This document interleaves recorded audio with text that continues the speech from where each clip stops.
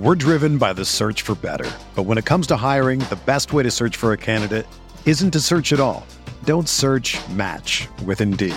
Indeed is your matching and hiring platform with over 350 million global monthly visitors, according to Indeed data, and a matching engine that helps you find quality candidates fast.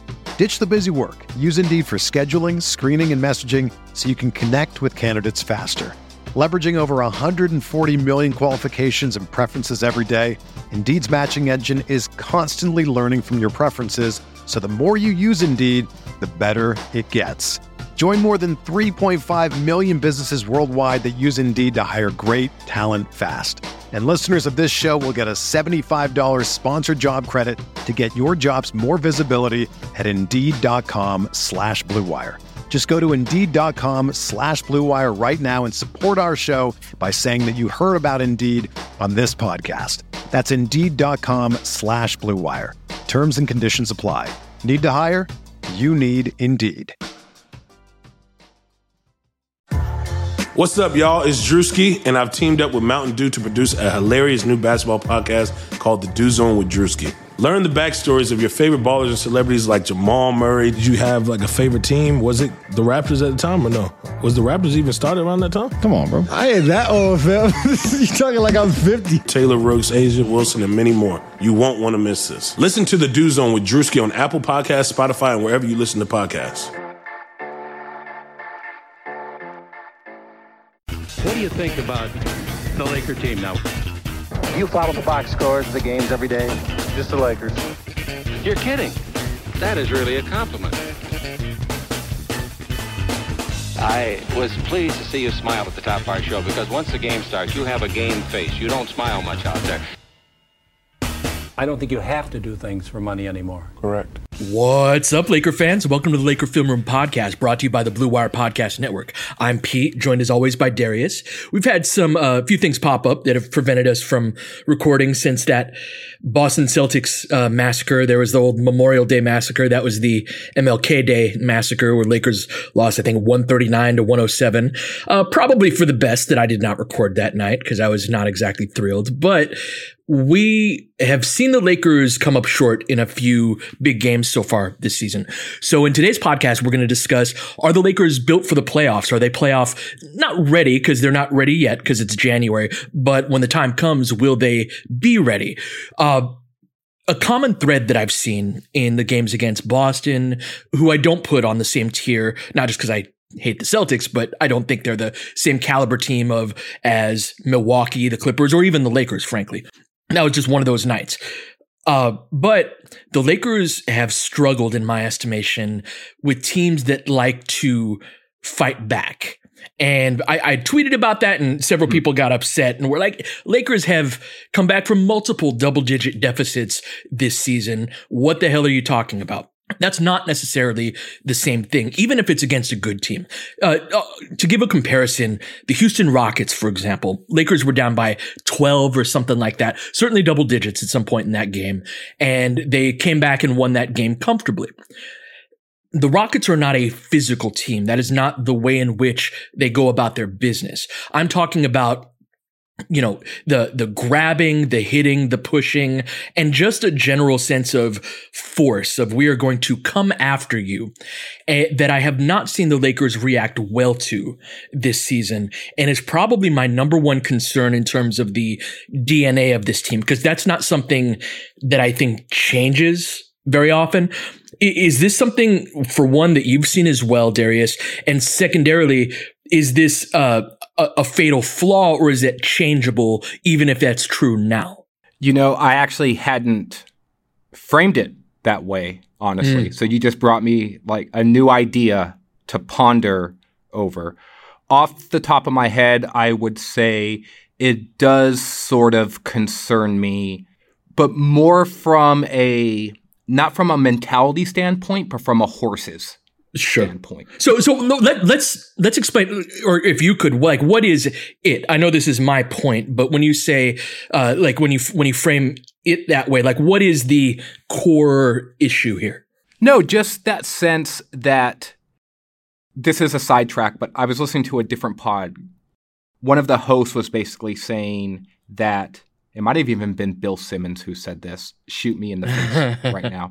The conversation basically was that even after the Celtics game, that there were folks around the Celtics, not necessarily the players, but like team employees, who were saying that the Lakers are just huge. They're just a giant team, right? And we've talked about that this season as well. And there is an innate physicality that comes from being just that big, right? You know, LeBron, AD, Dwight Howard, JaVale McGee, even when they have lineups with like where we say the Lakers have gone small and the front court is LeBron, Kuzma, and Anthony Davis. Well, Kuzma's like 6'10". Yeah, not right? that like, small. Yeah. Like I've stood in a scrum with Kyle Kuzma and I'm just like, you are a lot bigger than what you look on TV, right? And we saw some of that even like in the Houston game where they put him on Westbrook and it was kind of like, oh, you're much bigger than like a guard who has made his bones off being a more physical player than every other guy who plays his position and even a lot of shooting guards, right? And so there is this innate physicality that the Lakers have that just translates to on-court play in a variety of ways. What I think you're talking about, and something that I hadn't really considered before, is even if teams don't match that physicality in terms of stature, they definitely match it in terms of the force that they play with on the floor. Well, and go ahead. No. I'm sorry. Well, you come from a martial arts background. And so this is something I'm curious of your insight on. This is something more from just living my life as it has gone. Like, some people like to fight. Like, some people enjoy the action of fighting and all of that. Yeah. I don't think the Lakers like that. And again, you have way more of a combat background than I do. Like, do you see this too? Like, what does it mean? Am I overreacting to that, or? No, I think that there's some of that there. One of the things so this was just random plays, but from the first Knicks game, remember when KCP sort of got clotheslined, for lack of a better word, and then JaVale McGee got hogtied to the ground by Reggie Bullock, there was this sort of like flat reaction from the Lakers. They weren't looking to mix it up after that or start a scrum where guys are getting multiple technicals. It was sort of just like, oh, well, these are the costs of the game and let's go back and we're just going to beat you now, right? And over the course of a long game against a team who's much better than the New York Knicks, I think that can have a wearing effect on a team. And I do think that that's something the Lakers have been susceptible to in not only some of the high-profile games, but like even in the loss against the Magic to a certain extent, right? Where like Aaron Gordon was just sort of like, I'm the same sort of athlete as you, LeBron, so like let me just put my body on you. You're not going to back me down very easily. And then like in the Celtics game, Tatum and Brown especially, I feel like carries himself this way is, you know, Brown's a fantastic NBA athlete, but he's like 6'6", like 220 to like 225, but he will stick his nose in there. And he is willing to bang you. And Enes Kanter is not a great athlete, but he will live in your jersey to get to the offensive glass. And there is this innate sort of like, you know what? Like, I don't mind the contact. And I'm going to play with contact. A guy the Lakers had last year who was not this physical specimen in the context that you and I would think about like this was Brandon Ingram. Ingram very much thrives on contact, absolutely. Know, like Slender Man, right, was like the meme that we posted all of last season. But that dude's like, oh, you're going to bump me? Like, I don't care. I'm just going to bump you back. I'm going to put my shoulder right into your chest. I may be 200 pounds soaking wet, but guess what? When my shoulder gets in your chest, you're bouncing off me. Right, here's my pointy-ass elbow in your rib cage, right? Yeah. Exactly. And the one guy who can play like that is LeBron. And there are times where he does. Like against Portland earlier this year, he definitely seemed like he had a score to settle with Mario Hezonja, right? And he was just like, you know what? Every time you're on me, I'm just going to bully you. I don't even care. I don't care if I have to back you down from the 3-point line. I'm just going to do it. But the Lakers don't have a lot of physical specimen type guys. Dwight will do that every once in a while, and he will throw you to the damn ground if he wants to, and he could do it every single possession. But I don't think it's the Lakers' mindset as a team to say, we're going to do this to you through physical, sort of relentless 1990s Knicks style force. Well, and that was, Stephen A. Smith was talking to Clippers players and them thinking that Lakers are soft, right? This is basically what we're talking about is, are the Lakers soft? And that comes with so many connotations and whatnot. But there's a real thing of like liking to fight and liking contact and seeking that out. The main guy that stands out to me is I wonder how this is going to work out is Anthony Davis, because he's obviously a physical specimen, one of the best in the game, but like he does not seem to seek out and enjoy the physicality of it as much as other guys do. Are you seeing that, and how big of a problem is that? Yeah, I see that, which is fine. I would have said the same thing about Pau Gasol. To a certain extent, like that's a natural comp for Lakers fans, right? Like there is this sense of, I don't think players change their mindset.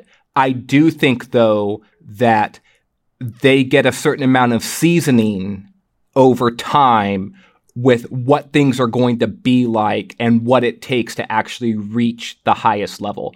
One of the first things I wrote at 4 and Blue and Gold, and I think we talked about this a pod or two ago, was this idea of, are the Lakers tough enough? Which is basically the inverse of that is, are the Lakers soft?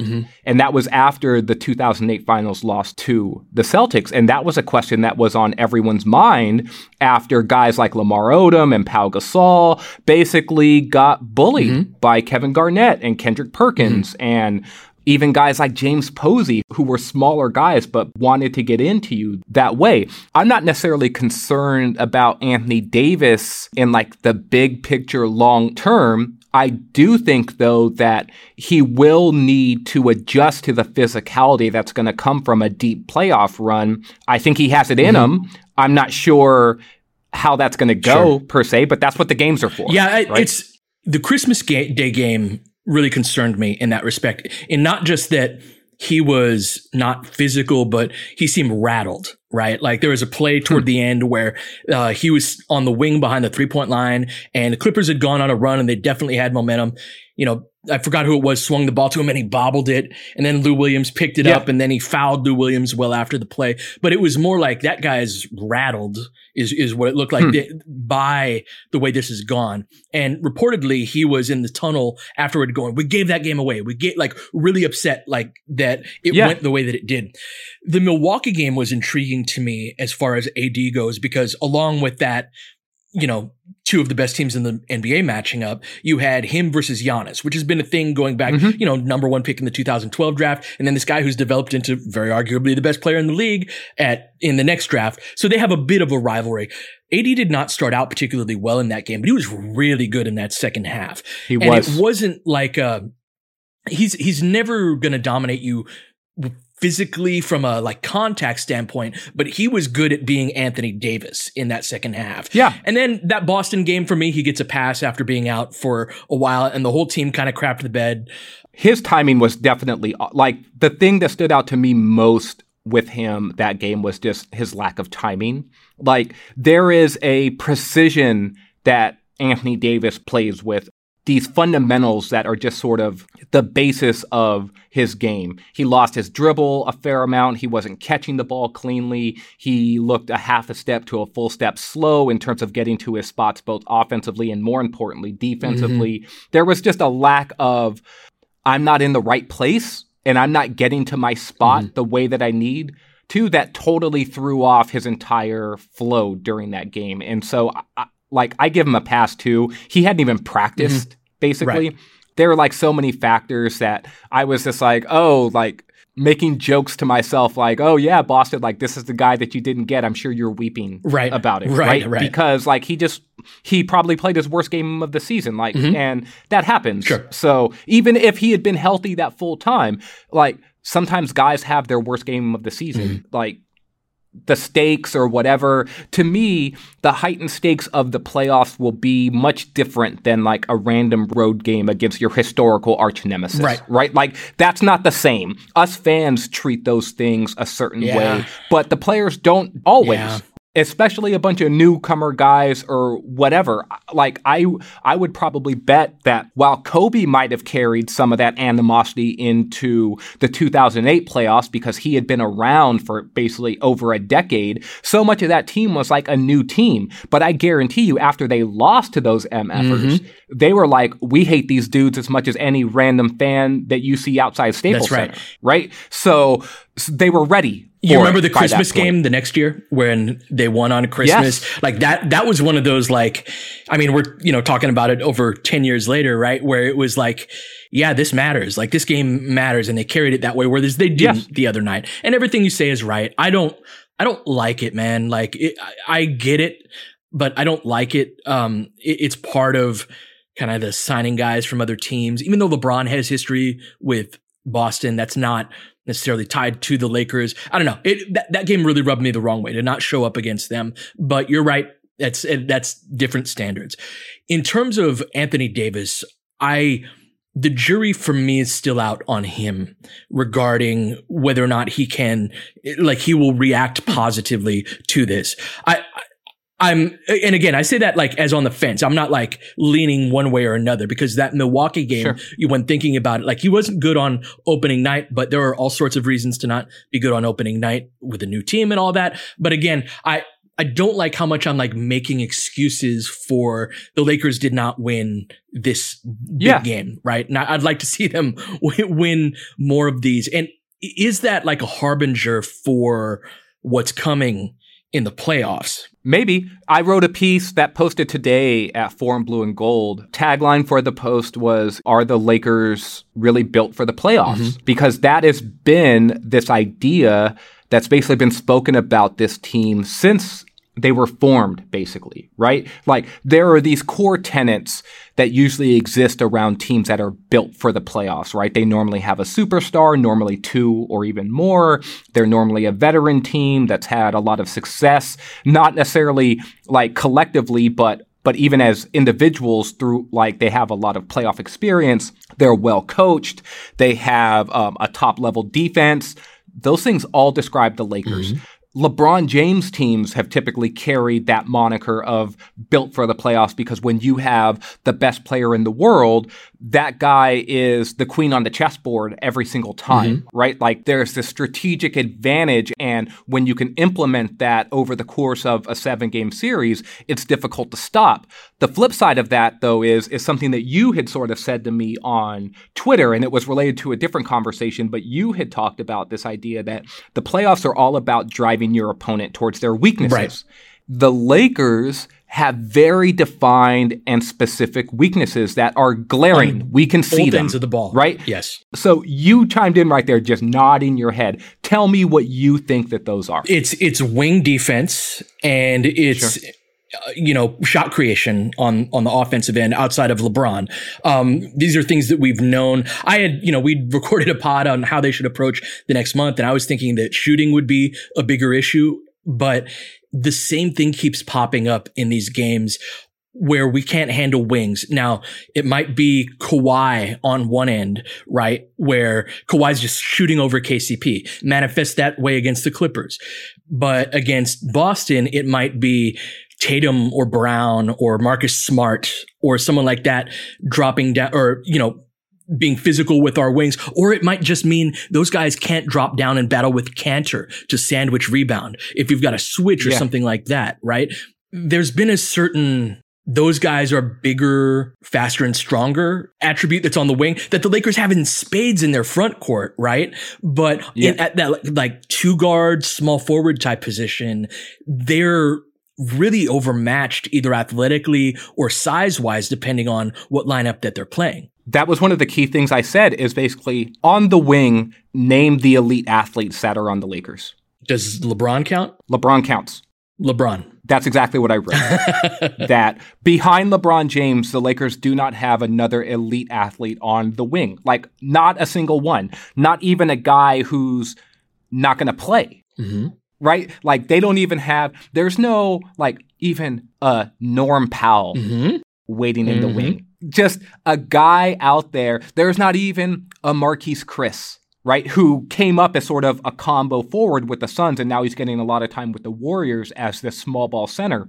They don't have anyone like that. And in the Boston game, I thought that showed up a bunch, right? Because what Boston does is they throw their best lineup is basically Kemba and 4 guys who are between 6'5" and 6'8", 6'9", who are basically just athletic, strong, quick, and have either a little bit or a lot of like dog in them, right? It's like, it's Marcus Smart, it's Jason Tatum, it's Jaylen Brown, it's even Gordon Hayward, right? Who is like Kuzma, sort of like bigger than you think. He's like, 6'7", probably 225, 230. He's sturdy.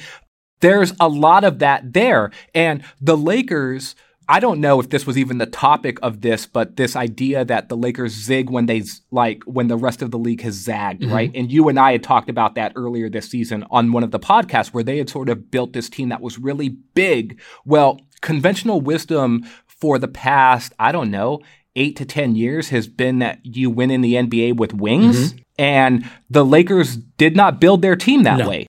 They did not build their team like the Warriors. I mean, they tried to sign Kawhi, right? Like that, a lot of like why this team is what it is kind of goes back to that as ground zero.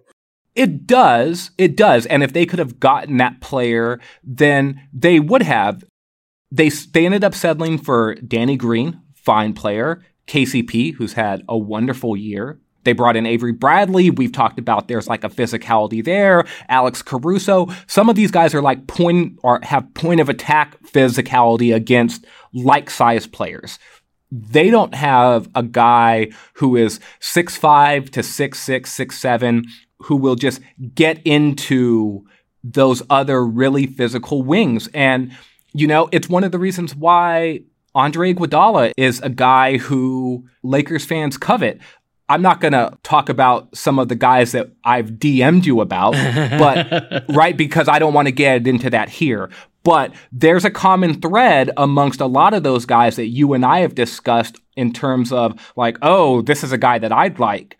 And they are those types of like 6'6", 6'7" dudes who will just eat your heart if they have to in order to win the basketball game. And look, the Lakers don't have one of those guys right now. They may not have one even during the postseason.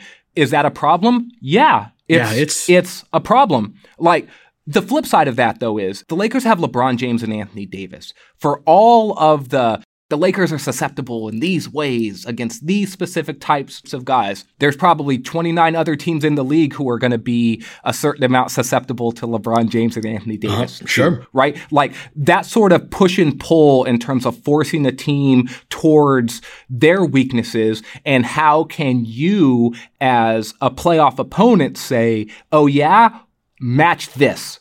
And the Lakers have some of that in their bag too. And so I don't want to underplay or position the Lakers as weak in this area overall. They're weak in some very specific areas.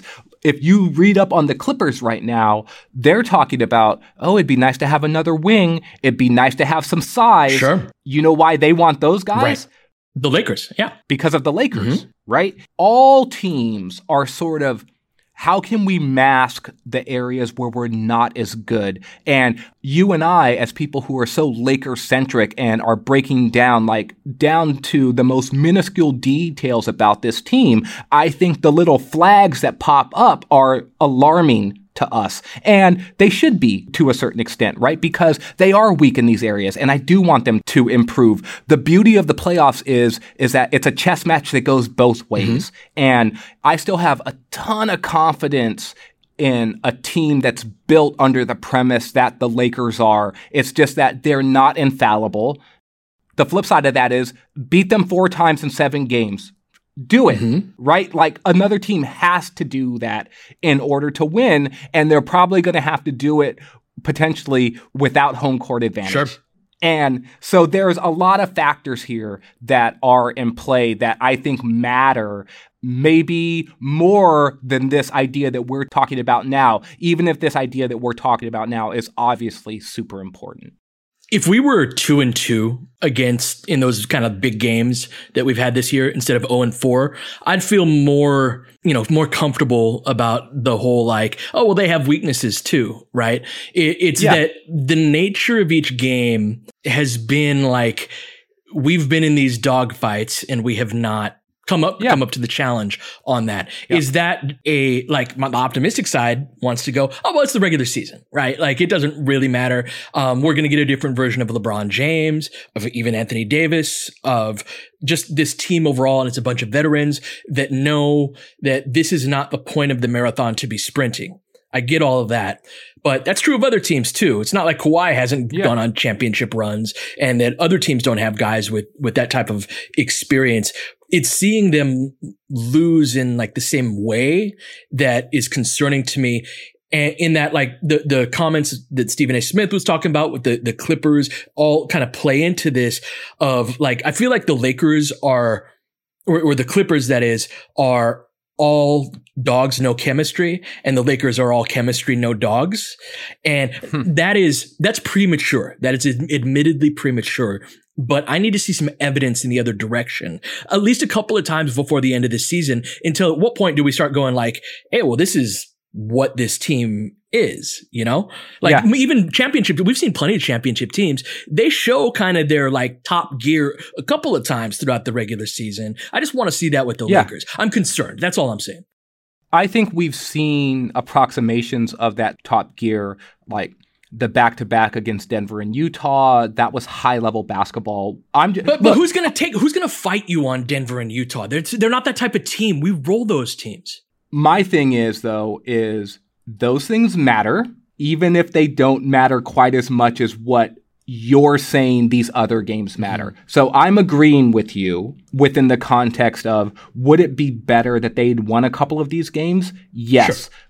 Where I'm a bit concerned about them is more actually, to me, from a belief standpoint, right? And so the opening night Clippers game was basically a close game for long stretches of that game. The difference of that game was some key plays down the stretch and that stretch where Kawhi absolutely killed KCP. All right. It was also opening night. So if you want to throw that game out or minimize its importance, that's fine. The Christmas Day game, they lost down the stretch. The Clippers made every single big play down the stretch and the Lakers didn't. The Lakers did not show up at all against Boston. Whatever.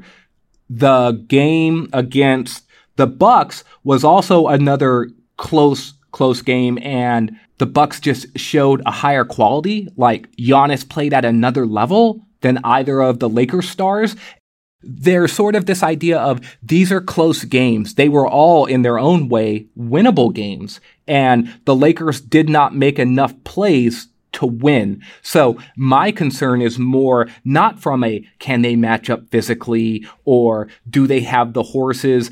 Even if they're a little bit short in those areas, they've got LeBron and Anthony Davis. I think they have the horses. I would have wanted them to win one or two of these games simply from a muscle memory standpoint of we know we can win these. Like, we haven't come up 0 for 3 or 0 for 4. That's why Tuesday's game against the Clippers is going to be important, even if it's only symbolic, just from a standpoint of like, oh, yes, like, we have beat this team now. Sure. I don't care if you're LeBron James or Anthony Davis, if you're Magic Johnson or Michael Jordan. At some point, you get over the mountaintop by beating that team that you just simply sort of haven't been able to for whatever reason, right? And most great teams run up against an opponent like that. And I hate to ascribe that type of value to like regular season games.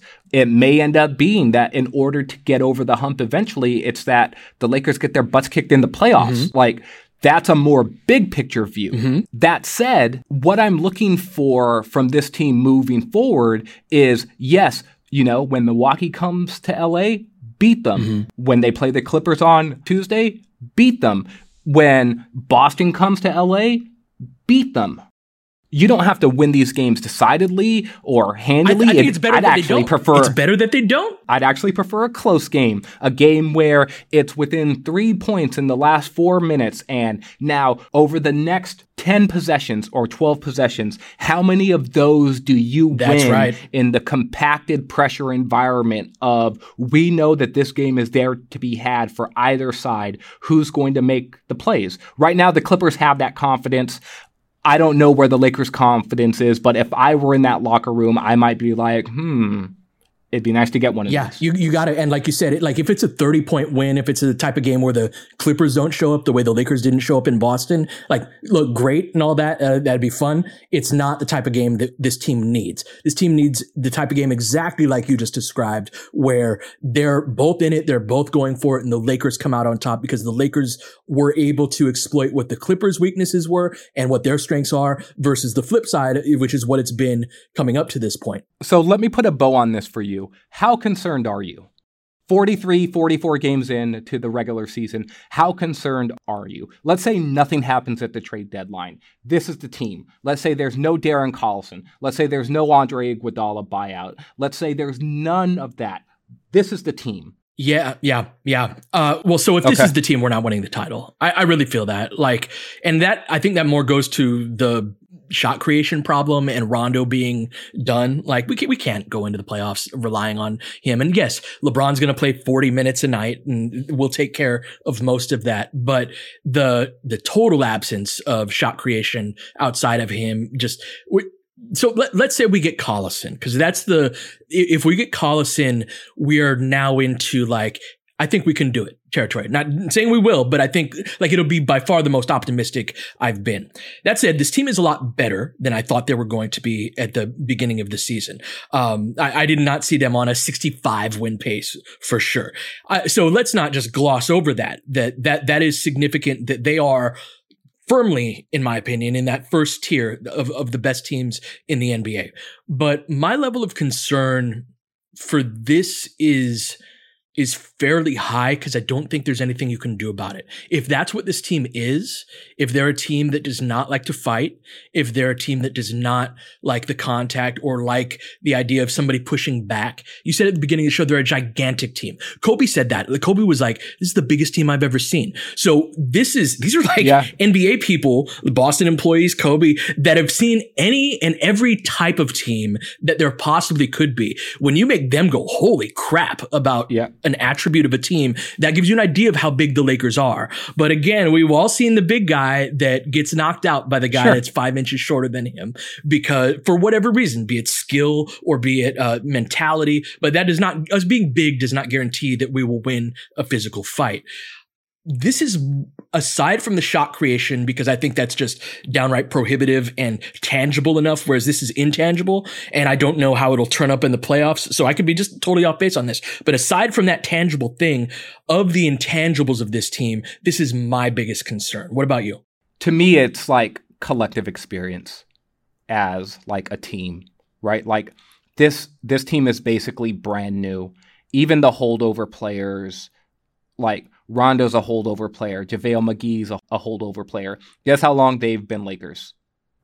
Right? Right, exactly. Yeah, and so a year and a half, to me, it's more that collective experience of we have been through this together. We know how we're going to respond. We know the ways in which to pick each other up. Some of that only comes from trying something and failing, or being in adverse situations and then pulling out of it together. There is a lot of experience still to be gained for this team, even if they're a top team right now, right? And so I honestly wouldn't be that upset if the Lakers, if they were to advance to the conference finals, if they had a 6-game series and a 7-game series. I wouldn't mind if they had to come back from some losses. I wouldn't mind if they had to sort of look each other in the face in a locker room after a disappointing loss and say, it's time to regroup, right? Because some of what they've experienced to this point in the year has basically just been we've steamrolled so many teams that these high profile losses can sometimes just be wiped away a little bit. But when you are going up against the same team night after night after night, and they are trying to pick away at the armor that you've put over your weaknesses to try to drill down into those and really punch back and push back and say, no, we have something to deliver to you guys too. That's when you learn who you are as a basketball team. And I think that that's where this team can grow the most. And so to me, I don't necessarily have doubts, but what I'm looking for is affirmation that they have it. And that's not going to come until they're put in those moments and tested. And I would prefer that they get tested before it's the conference finals or something like that. Yeah, I mean, we can just easily dismiss the entire regular season as oh, well, they'll turn it up in the playoffs. But every championship team that I've seen has had those types of successes during the regular season at some point. Yeah, they had a, really lackluster, lifeless game against the Knicks. Just collect W's in games like that. We're recording this before the Brooklyn game, so we don't know how that one's going to go. But these are just collect the W if you can. Not a huge deal. But there were these markers throughout the season against these teams in which we have not succeeded once yet. And we need to before the end of the season. That is not that's not something that where we can go an 0 or a 1 for 8 or however many games those are going to be and then be oh, it's fine. We're just going to turn it up. To me, that pretends poorly for what the postseason will be. So we're going to have a few more chances like that. They better not do that against the friggin' Celtics at home. I tell you that. But until then, fingers crossed. Let's hope this team has it in them. And until then, you've been listening to Laker Film Room Podcast. We will catch you guys next time. Baines has got it in low to McHale. McHale wants to turn. He's double teamed. Just pass out in front, broken up by Worthy. Tip to Magic. Worthy dies on his belly. Magic scores. There's Magic, got it. Magic fires. It's good. The Lakers win the game. The Lakers win the game. Campbell in and out. The ball is tipped, and it's saved. 3 seconds left. Here's Van Exel. This is for the win. He got it. Kobe Bryant, 48 points, 16 rebounds. An amazing performance by Kobe. Shot with his 8th block shot that ties an NBA Finals record. A lot of Laker fans sticking around for this. You're seeing something that's very rare indeed. A Laker to get MVP chance in Boston. Of all places. Are you kidding me? I know Red Auerbach is rolling over.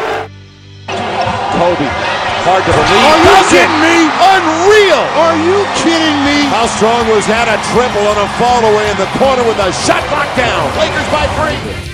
Ryan spinning in the lane, back for Gasol, pretty pass, and it's back to a three-point game. And the critical part was Pietrus jogging back, didn't bounce the floor. It's a 2-for-1 situation. Kobe Bryant picked up by Bell. There's the move. 2, 1, miss it. Bryant, unbelievable. Bryant, yes. And then with a little tap to Alvin Gentry. Add insult to injury, Kobe. I mean, what a shot. I mean, you can't defend that. Are you kidding me?